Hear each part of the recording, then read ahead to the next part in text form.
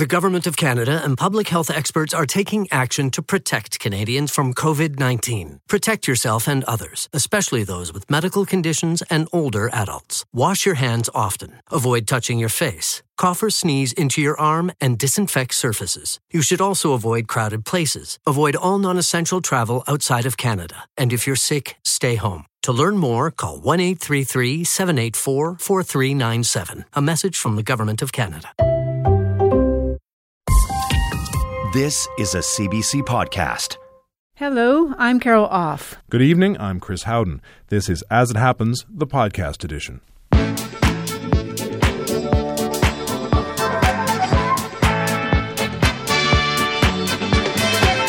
Tonight. Running out of gas. She's already rationing her supply, and the manager of a Nova Scotia propane company says the rail blockades could force her to shut down altogether. Lost at sea. A volunteer at an emergency distress line received a panicked call from 91 migrants on a boat off the coast of Libya. The rubber dinghy was filling up with water fast. She sounded the alarm, but they haven't been heard from since. As a doctor working in war-torn Syria, he has seen things most people can't even imagine. But what's happening right now has him holding his own children extra close at night. History in the remaking. The Red River expedition was meant to quell a Métis rebellion in what is now Manitoba, but our guest, a Métis man, is retracing that historic journey in the name of reconciliation. Catch of the wrong day, he caught the biggest paddlefish in Oklahoma history. But it doesn't count because of when he caught it. And housing cuts. A new condo tower in New York City is too tall, so a judge ordered the developers to trim 20 stories off the top. As it happens, the Friday edition, radio that figures it's going to block somebody's view, no matter how you slice it.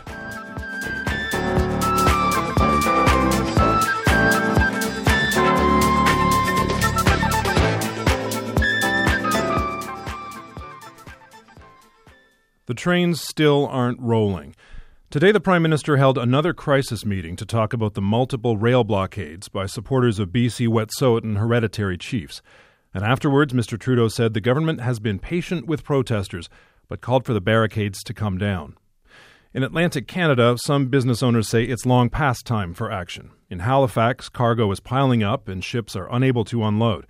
And in rural Nova Scotia, supplies of propane, which is used by a lot of people to heat their homes, is running critically low. Colleen Muse is the office administrator for Royal Propane. We reached her in Digby, Nova Scotia. Colleen, just how dire are things right now with the propane supply in Digby, Nova Scotia? We hit critical levels days ago. Are you rationing that? How are you deciding who gets what? We are targeting only home heating, which that's people that have propane that's their sole source of heat. And everybody, has been asked to conserve as much as possible. We're still giving out some, but we have to really cut back the amounts. And we can only keep doing that while we have propane. What are some of the stories? What is the state for people who need that propane? I'm thinking about some of the older people in your community. There's thousands in this province that have, solely propane heat, hot water, cooking. There's seniors' homes. There's emergency generators, for different locations. We have restaurants. We have fish plants. There's farming. There's production, that use the cylinders. And everybody's hurting. Like, there's already been many layoffs starting. Different places are shutting their doors. If they can't operate or get product in, they can't make any money to pay their people. It's cold down here, right? And you can't heat your house, and pipes are going to freeze. How are they going to be able to afford to fix them? So you have people who stand the chance of not being laid off their jobs because their businesses need propane.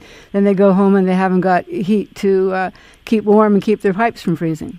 That's what we're looking at, yeah.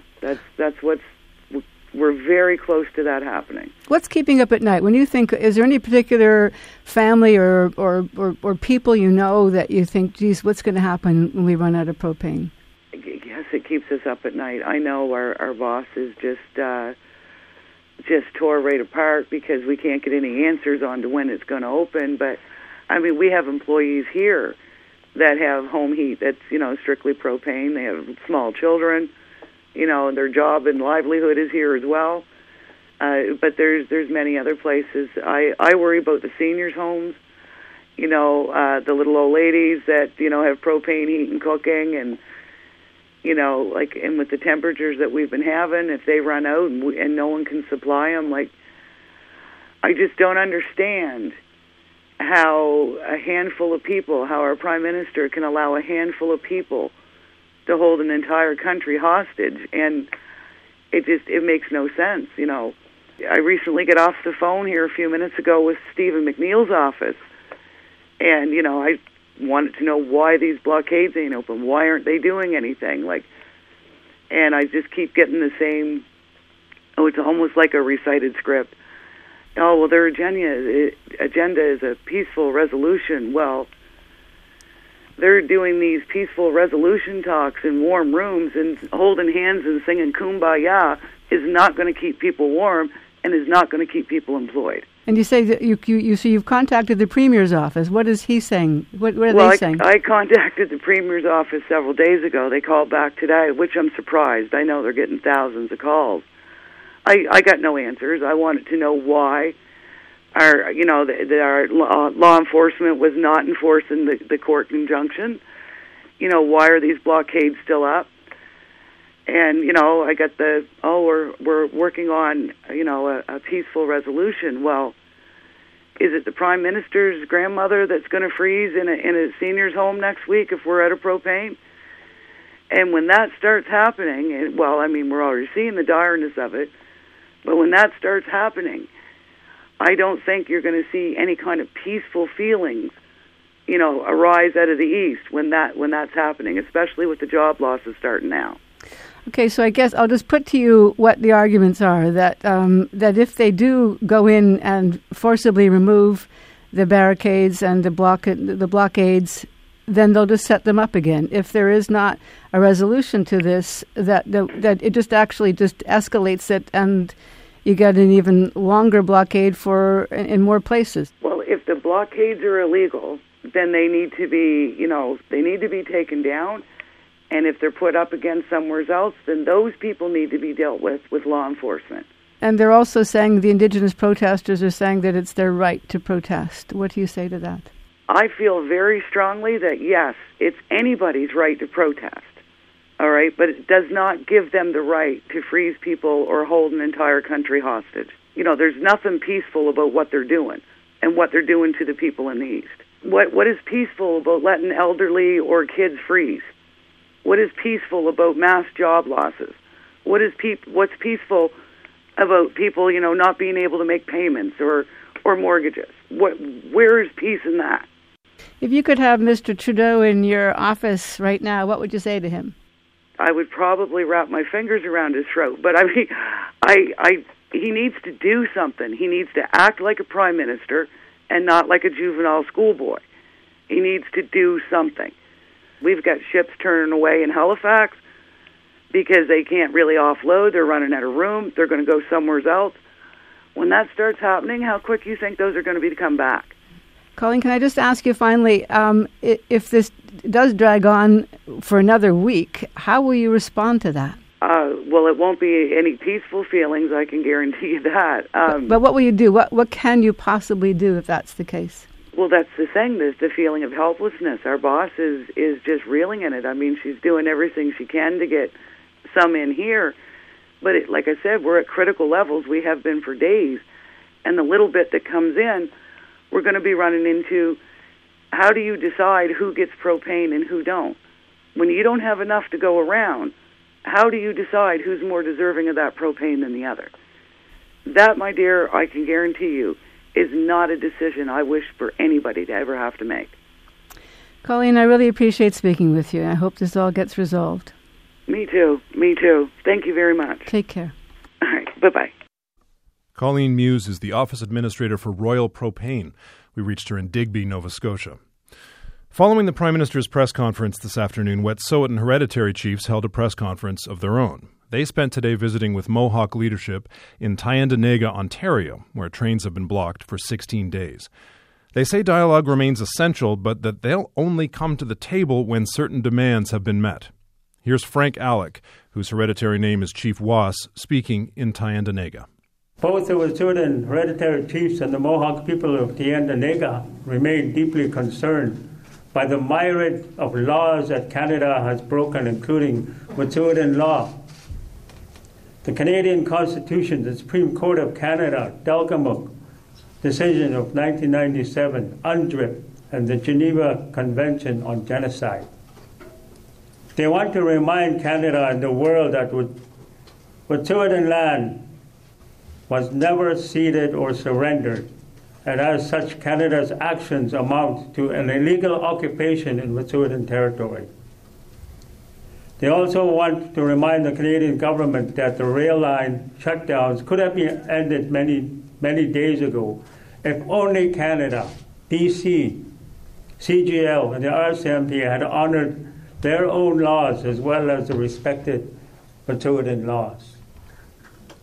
The Wet'suwet'en hereditary chiefs have put a path of peace forward in order that nation-to-nation discussions with Canada and BC may occur freely and without duress. We demand the remote detachment established by the RCMP on Wet'suwet'en territory without our consent be immediately removed, and that the RCMP are completely removed from our territory and cease patrols from our lands. Out means out. We demand that all CGL activities cease within Wet'suwet'en territory while nation-to-nation talks are going as present to the eviction notice that was delivered to them on January 4th, 2020. We commit to entering into a nation-nation discussion with Canada and BC once the two above demands are met.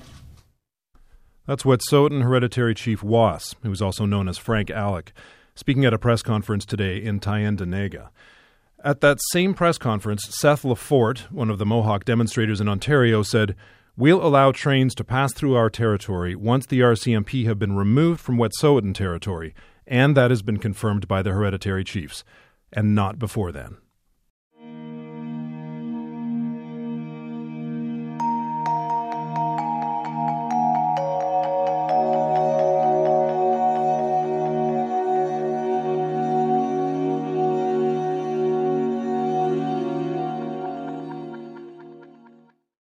If the brutal fighting doesn't stop in Idlib, the United Nations said today the rebel-held province in Syria risks becoming a bloodbath.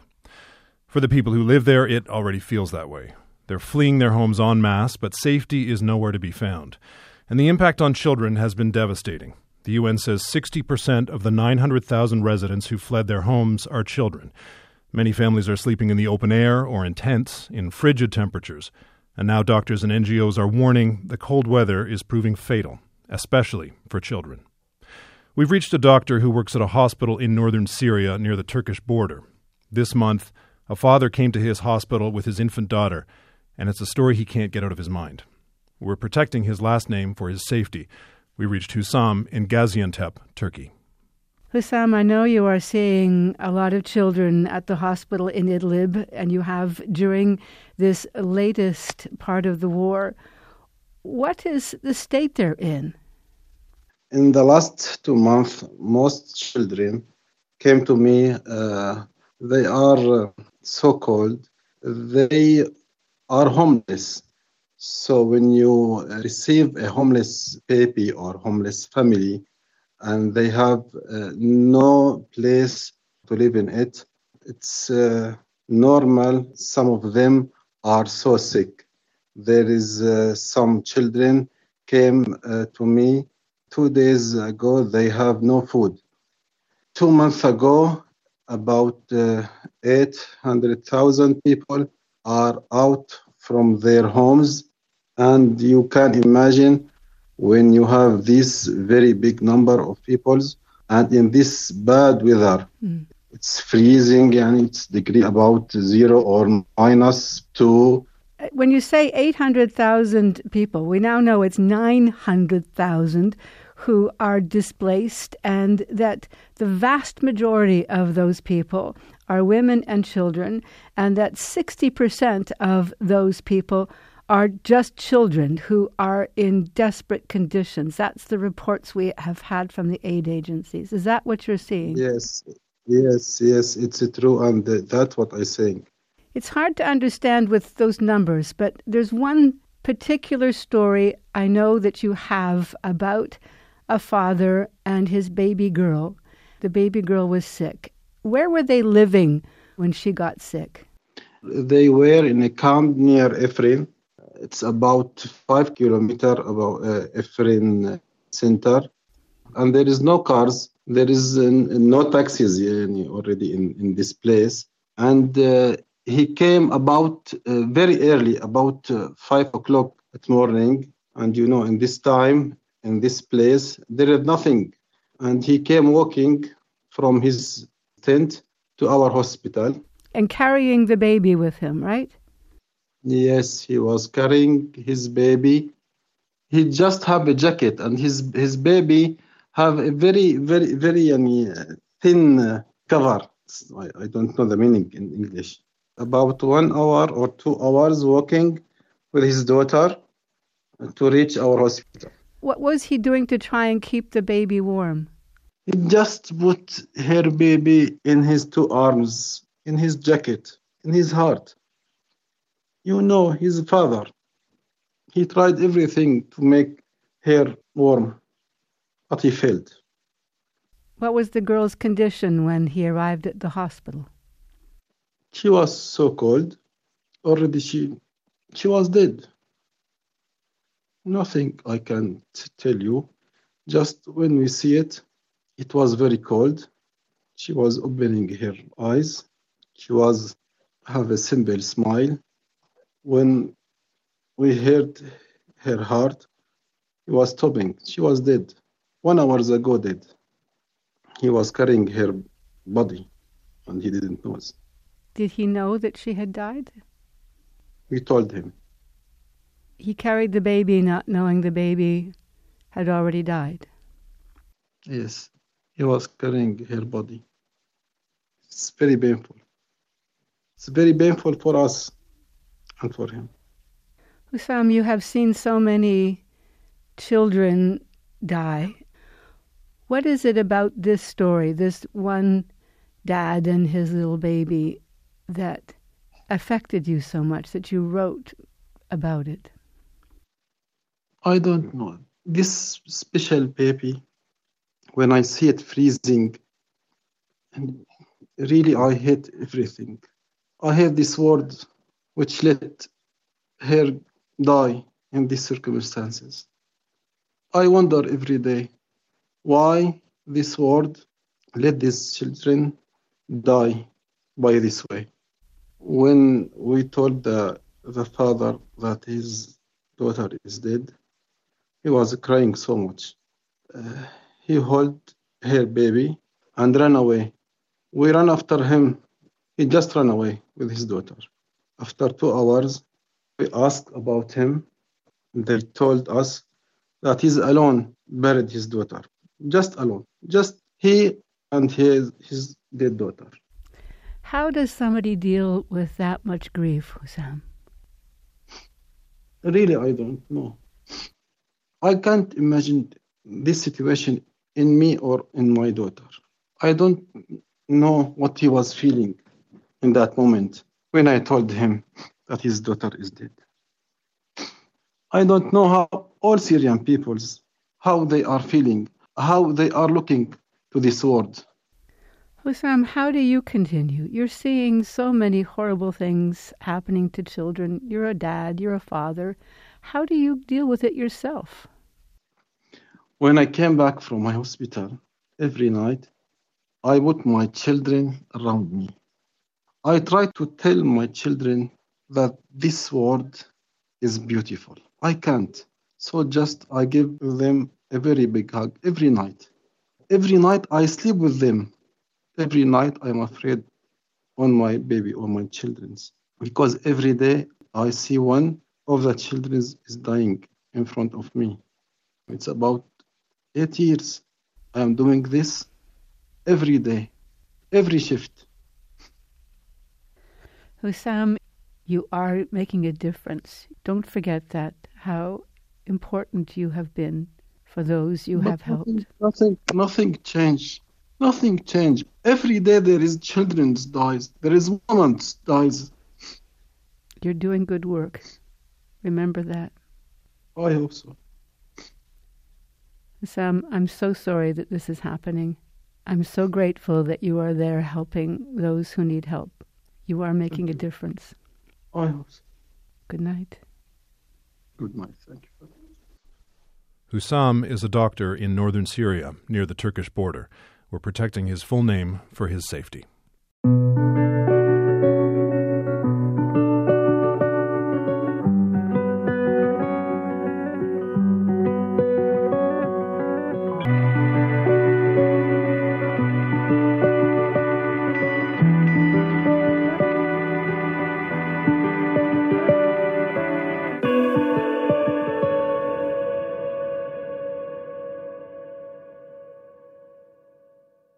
This year, the province of Manitoba will celebrate its 150th anniversary.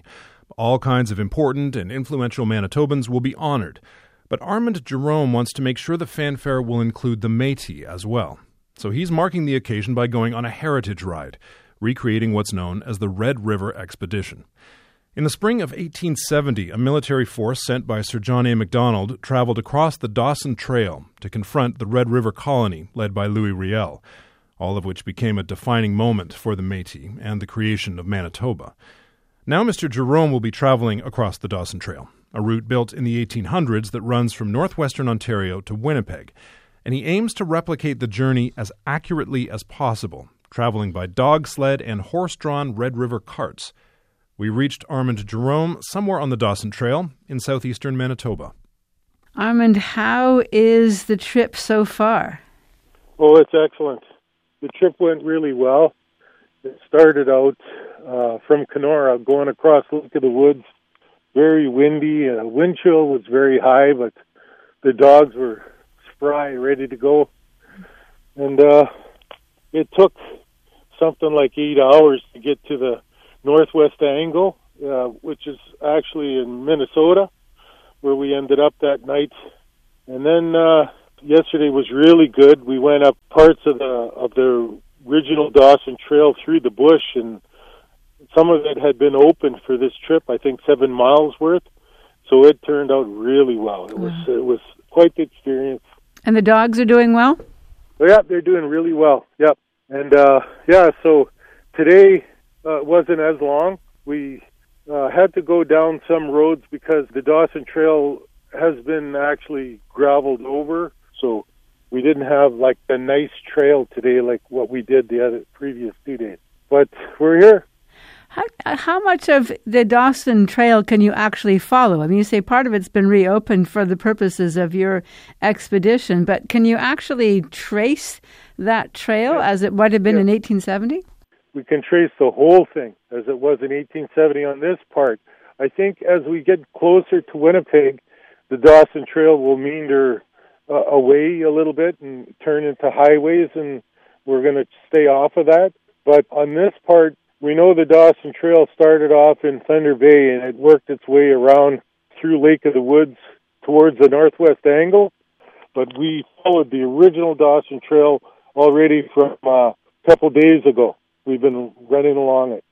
Now, this trail that you're following, and this particular reason, is to follow the route that the military, the British troops, took in order to get to Fort Garry to suppress Louis Riel and the rebellion that they call it, as they call it. Yes, we call it resistance. Resistance, and it's been history. They call it rebellion. I know that it's better known as a resistance.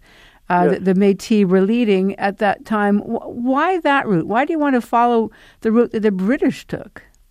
Because I had already known about Manitoba in the year 2020 was going to be our 150th anniversary. And so it was my vision that the Métis do not get excluded in the celebrations. I knew there was going to be celebrations all around the province this year. But I wanted to make sure that the Métis involvement was going to be right up there, because it was Louis Riel and the Métis that basically named Manitoba and were instrumental in Manitoba becoming the new province of Canada. And the reason why we decided to take the Dawson Trail was because in all the time that Louis Riel and the Métis had been negotiating Manitoba's entrance, then all of a sudden, shortly after, the government had sent the army to suppress the Métis because certain negotiations were not being followed. Wolseley, that used the trail to come this way with the army, they had called it the Wolseley Expedition, but they were also calling it the Red River Expedition. And that's where I got the name from. And are you thinking about that as you're on this trail? Are you thinking about that, about Colonel Garnet Wolseley, his mission, which was to go and suppress Louis Riel? Is that spirit? Are you picking that up as you make this expedition? Well, exactly. Yes. Also, because it's Manitoba's birthday, it's not just for the Métis. It's for whoever lives in Manitoba. And so when we're doing this, we want to express ourselves, and we want to celebrate Manitoba's birthday with Métis influence, with our Métis, and also to say happy birthday along with the rest of Manitoba. Do you think there really is? It's possible that they wouldn't recognize the role that Louis Riel and the Métis played. I mean, that resistance is what led to the Manitoba Act. It led to Manitoba becoming part of Confederation. You say you want to make sure that the Métis are recognized. Do you think otherwise they would not? What I want to do is just to have some Métis input, because right now, even the province isn't working well with the Manitoba Métis Federation on Manitoba's birthday. Obviously, when I started planning this a couple of years ago, I didn't know, what was going to happen. But you see, what I do a lot of times, me and my wife, we go to classrooms and we teach how to build Red River carts, and we basically advertise the culture. So that's what this is about. It's not to force anybody to believe in what we believe in. What it is to showcase the culture. We haven't even talked about the rest of your trip, which is going to be in Red River carts that you have made yourself. I mean, these are symbols of Manitoba, these carts with these great big wheels on them. You are going to carry on in horse-drawn Red River carts until you get to Upper Fort Garry. Yep. So now we have to wait till thaw out. So what we're going to do is on April the 20th, we are going to leave just the town north of here, Haddishville, and we're going to work our way down towards this spot here, catch up to the Dawson Trail, and then we're heading there along the Dawson Trail towards Winnipeg, because we have to be at Upper Fort Garry on May the 12th, which is Manitoba's official birthday. Armand, I wish you best of luck. Thank you. Safe travels. Armand Jerome is recreating the Red River Expedition. We reached him on the Dawson Trail in southeastern Manitoba.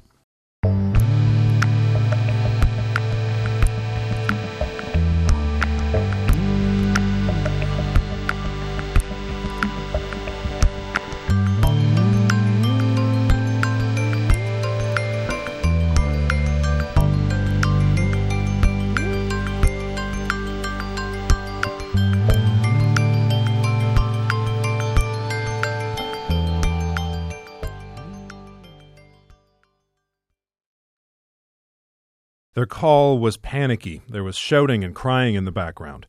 On February 9th, African migrants on a boat in Libyan waters phoned a distress line in England. They told volunteers their rubber boat was quickly filling up with water and that there were 91 people on board.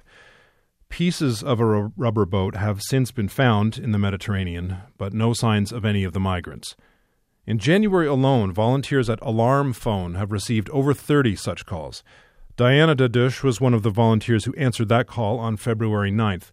She's in Brighton, England. Diana, is there any hope that any of these passengers, 91 people who were on board that boat, any chance that they're still alive? Unfortunately, if people haven't been rescued, and it doesn't look like they've been rescued, there is no chance that they survived so long at sea. And you haven't found any trace even of the boat at this point? There were traces of boats being found. Armed Forces of Malta told us that they spotted a deflated black rubber boat nearby the position of a distress case we reported. And the fishermen informed us of finding the rests of a boat with floating life jackets and clothes, but no bodies have been found yet. Can you tell us about the phone call? This is, you're a volunteer at Alarm Phone, which gets distress calls from those who are on these rafts and boats crossing the Mediterranean, trying to get to Europe. Can you tell us about the last conversation you had with anybody on that boat? The last conversation was about 1.5 hours after the first contact. So we've been in contact with them for 1.5 hours regularly. In the last minutes, they were calling the alarm phone very often. And they told us that they were in danger, that we had to send rescue for them. At the beginning, they said that water was entering the boat. And later on in the last calls, they said that there were people in the water, and then some people had already died. This is at night, is it? Yes, it was at night. We received the first phone call at 3:30 a.m. Central European time, and the last contact was around 6 a.m. We immediately emailed Libyan authorities, and after we emailed also Maltese and Italian authorities. But nobody answered for many hours. They were asking when rescue would arrive.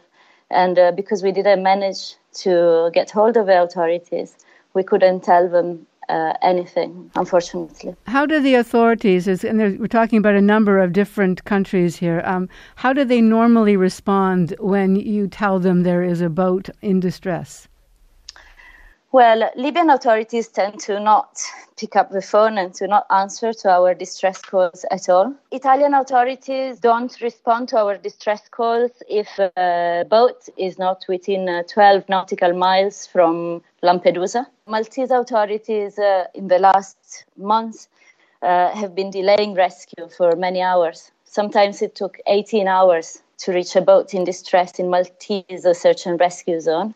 If the boat is not in Maltese search and rescue zone, then they do not intervene and they wait for Libyan Coast Guards, the so-called Libyan Coast Guards, to intervene.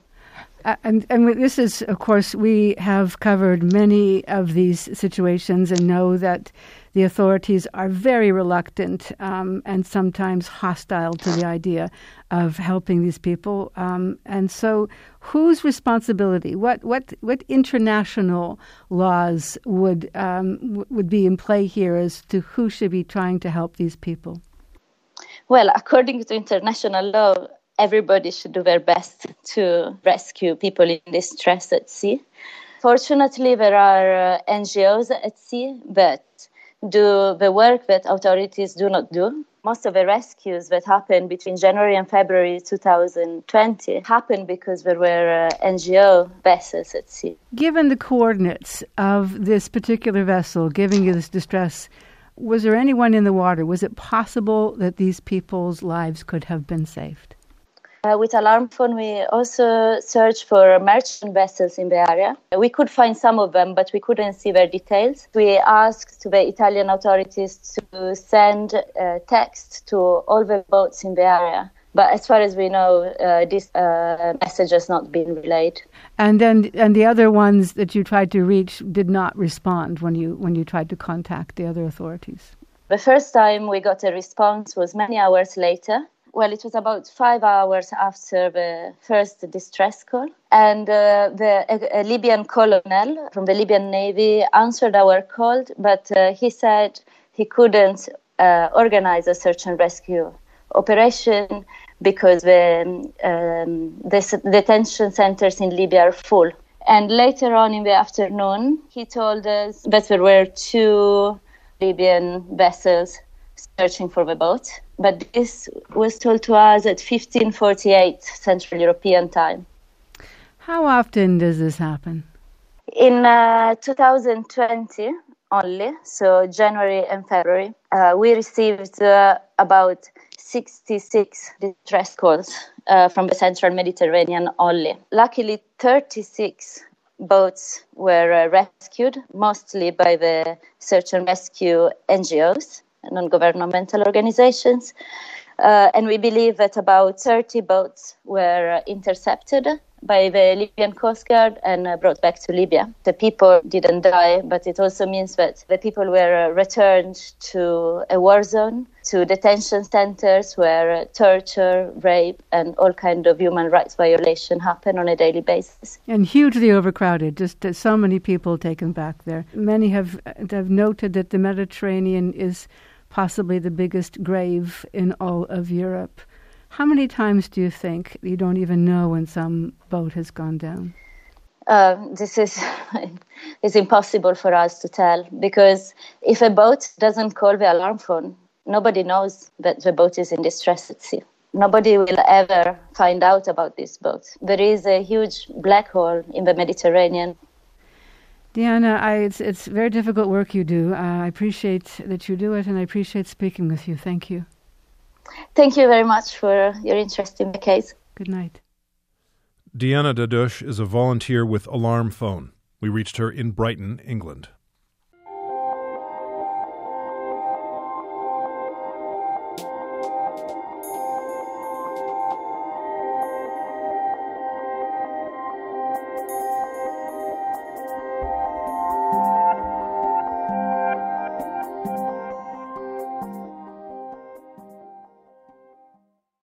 When you're young, it can be hard to believe that things can and will change. Take it from Dara Curley. The 10-year-old Manchester United fan has been despairing at his team's performance of late, particularly against the nearly undefeated Liverpool Football Club. So when the young Mr. Curley was asked to write a letter as part of a school project, he wrote to Liverpool manager Jurgen Klopp and cheekily urged him to let his team lose for once. He didn't expect Mr. Klopp to write back. Mammy was in McFadden's, our local post office, and getting something, and then the owner says, "Oh, we have a letter for you." I was left at home because it's a minute drive away, and she comes home and she says, "Oh, Dara, there's a letter for you here." And then before I open it, it had a Royal Mail stamp on it, and I go, "Oh, it might be Jurgen Klopp," and she goes, "Hardly," and I open it, and it was Jurgen Klopp. Oh, that's just incredible. I mean, he's, what's not to love, to be fair to Mr. Klopp? Absolutely, yeah. Have you got his letter in front of you there? Yeah, I do. Oh, good lad. Can you read it out for us? Yeah. Go on, Dear then. Dara. Yeah. Firstly, I would like to thank you for writing to me. I know you did not send me good luck or anything like that, but it is always good to hear from a young football fan no matter what. So I appreciate you getting in touch. Unfortunately, on this occasion, I cannot grant your request. Not through choice anyway. As much as you want Liverpool to lose, it is my job to do everything that I can to help Liverpool to win, as there are millions of people around the world who want that to happen, so I really do not want to let them down. Luckily for you, we have lost games in the past and we will lose games in the future, because that's football. The problem is, when you're 10 years old, you think that things will always be as they are now. But if there's one thing I can tell you at 52 years old, it is that this most definitely isn't the case. Having read your letter, though, I think I can safely say that one thing will not change, is your passion for football and for your club. Manchester United are lucky to have you.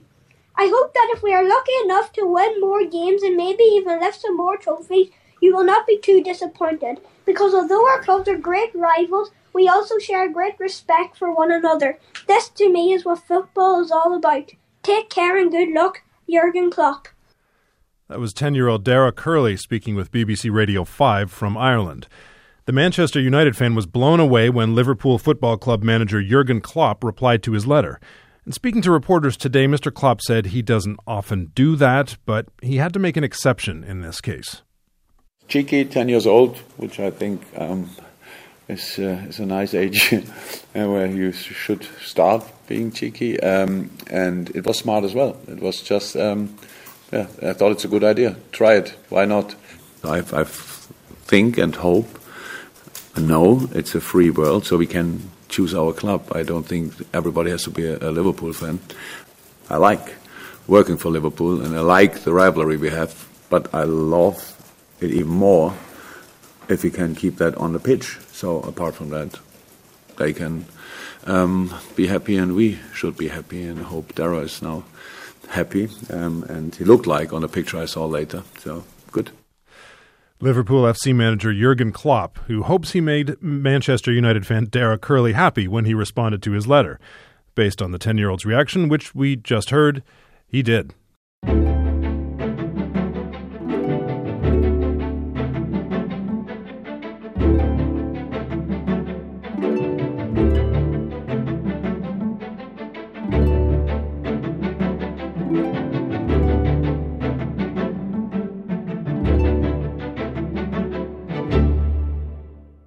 A judge in New York has ruled that a 668-foot-tall condo shouldn't be 668 feet tall. The Upper West Side building used a zoning loophole to get approval, which the court ruled should never have been granted. The problem now is that the massive condo has mostly already been built. But according to the judge, that doesn't give the developers a pass. So he has ordered them to lop off 20 completed stories. Olive Freud lives in the neighborhood and has been fighting the condo development. We reached her in New York. Olive, what did you think when you heard what this judge ordered the developers of the condo unit to do? We were ecstatic. It's been a while, and it drags on, but we finally got the judge to say the right thing. How advanced is this construction? Well, the structure is there. I don't think there's anything on the inside. And how tall is it? Can you just describe what it looks like? It's 668 feet. It's a tall, thin building, and it's near Lincoln Center. The tall buildings there are about 300 feet high, but this really sticks out, honey. It's the tallest building in our neighborhood. Okay, so it's 52 stories tall, right? Yeah. It has to be 20 of those stories have to come off. It's not that easy to explain. The zoning law determines square footage that they can build, and this building stands on 10,000 square feet. But when they started building, when they went to the building department with their plans, they came out with 110,000 square feet. So it's, and then that's what the lawsuit is about, that it's an illegal zoning lot. You can buy air rights, but you have to buy them right. What was the zoning loophole that they were able to, that they exploited to do this? These people went in and picked up, they zigzagged all around the place, picking up little lawns and pieces here and there. They're completely illegal.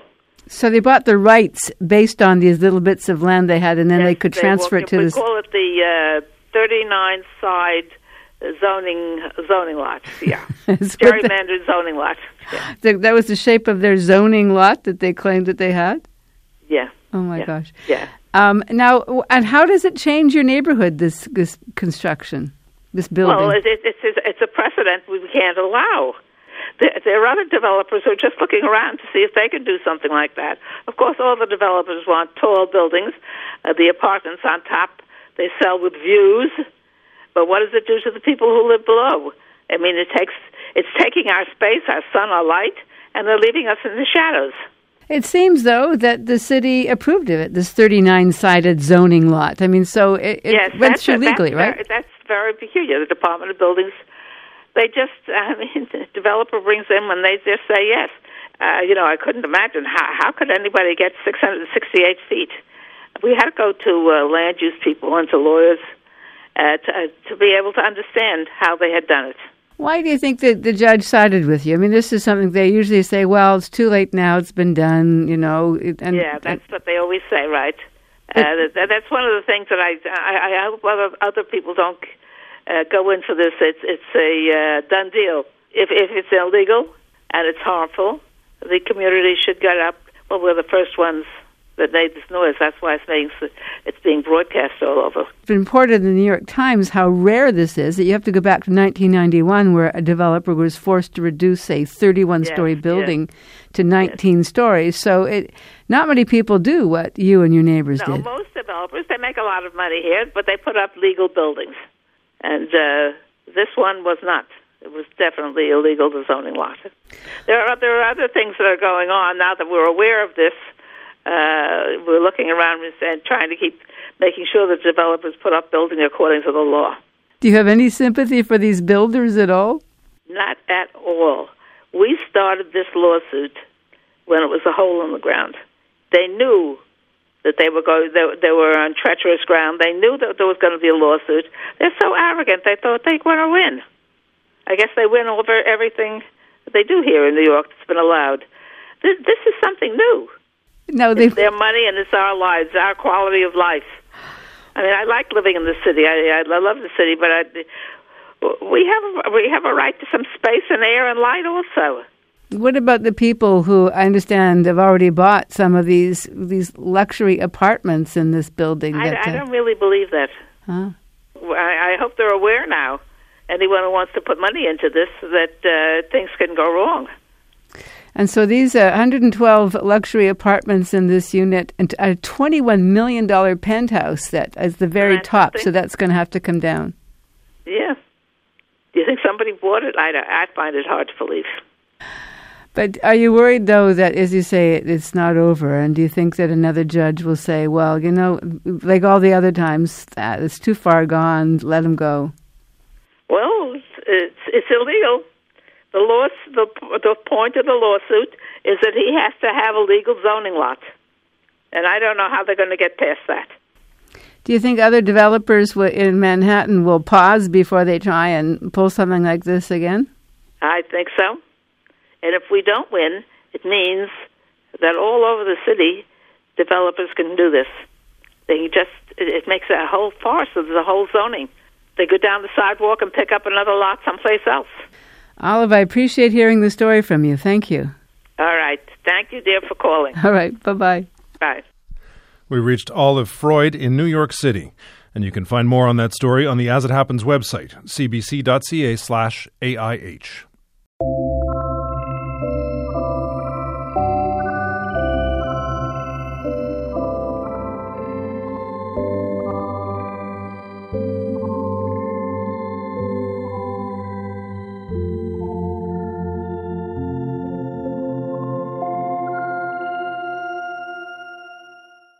Last Friday in Oklahoma, a guy named Justin Hamlin caught an enormous paddlefish.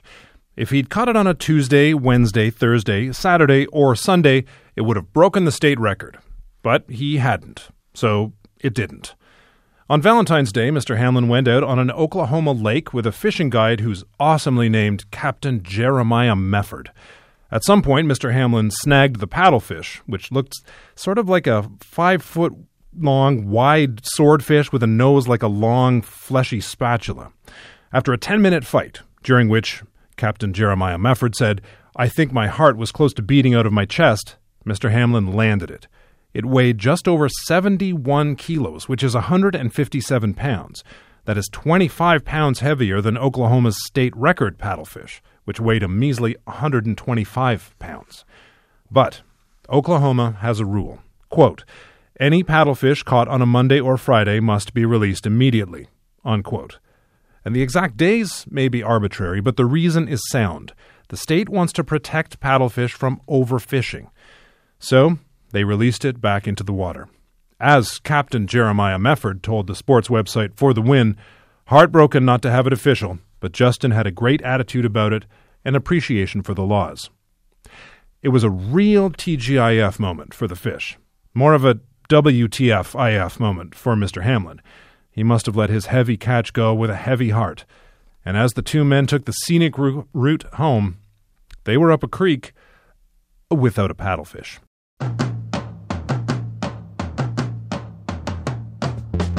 You've been listening to the As It Happens podcast. Our show can be heard Monday to Friday on CBC Radio 1 and on Sirius XM, following the world at 6. You can also listen to the whole show on the CBC Listen app. Download it for free from the App Store or from Google Play. Thanks for listening. I'm Carol Off. And I'm Chris Howden.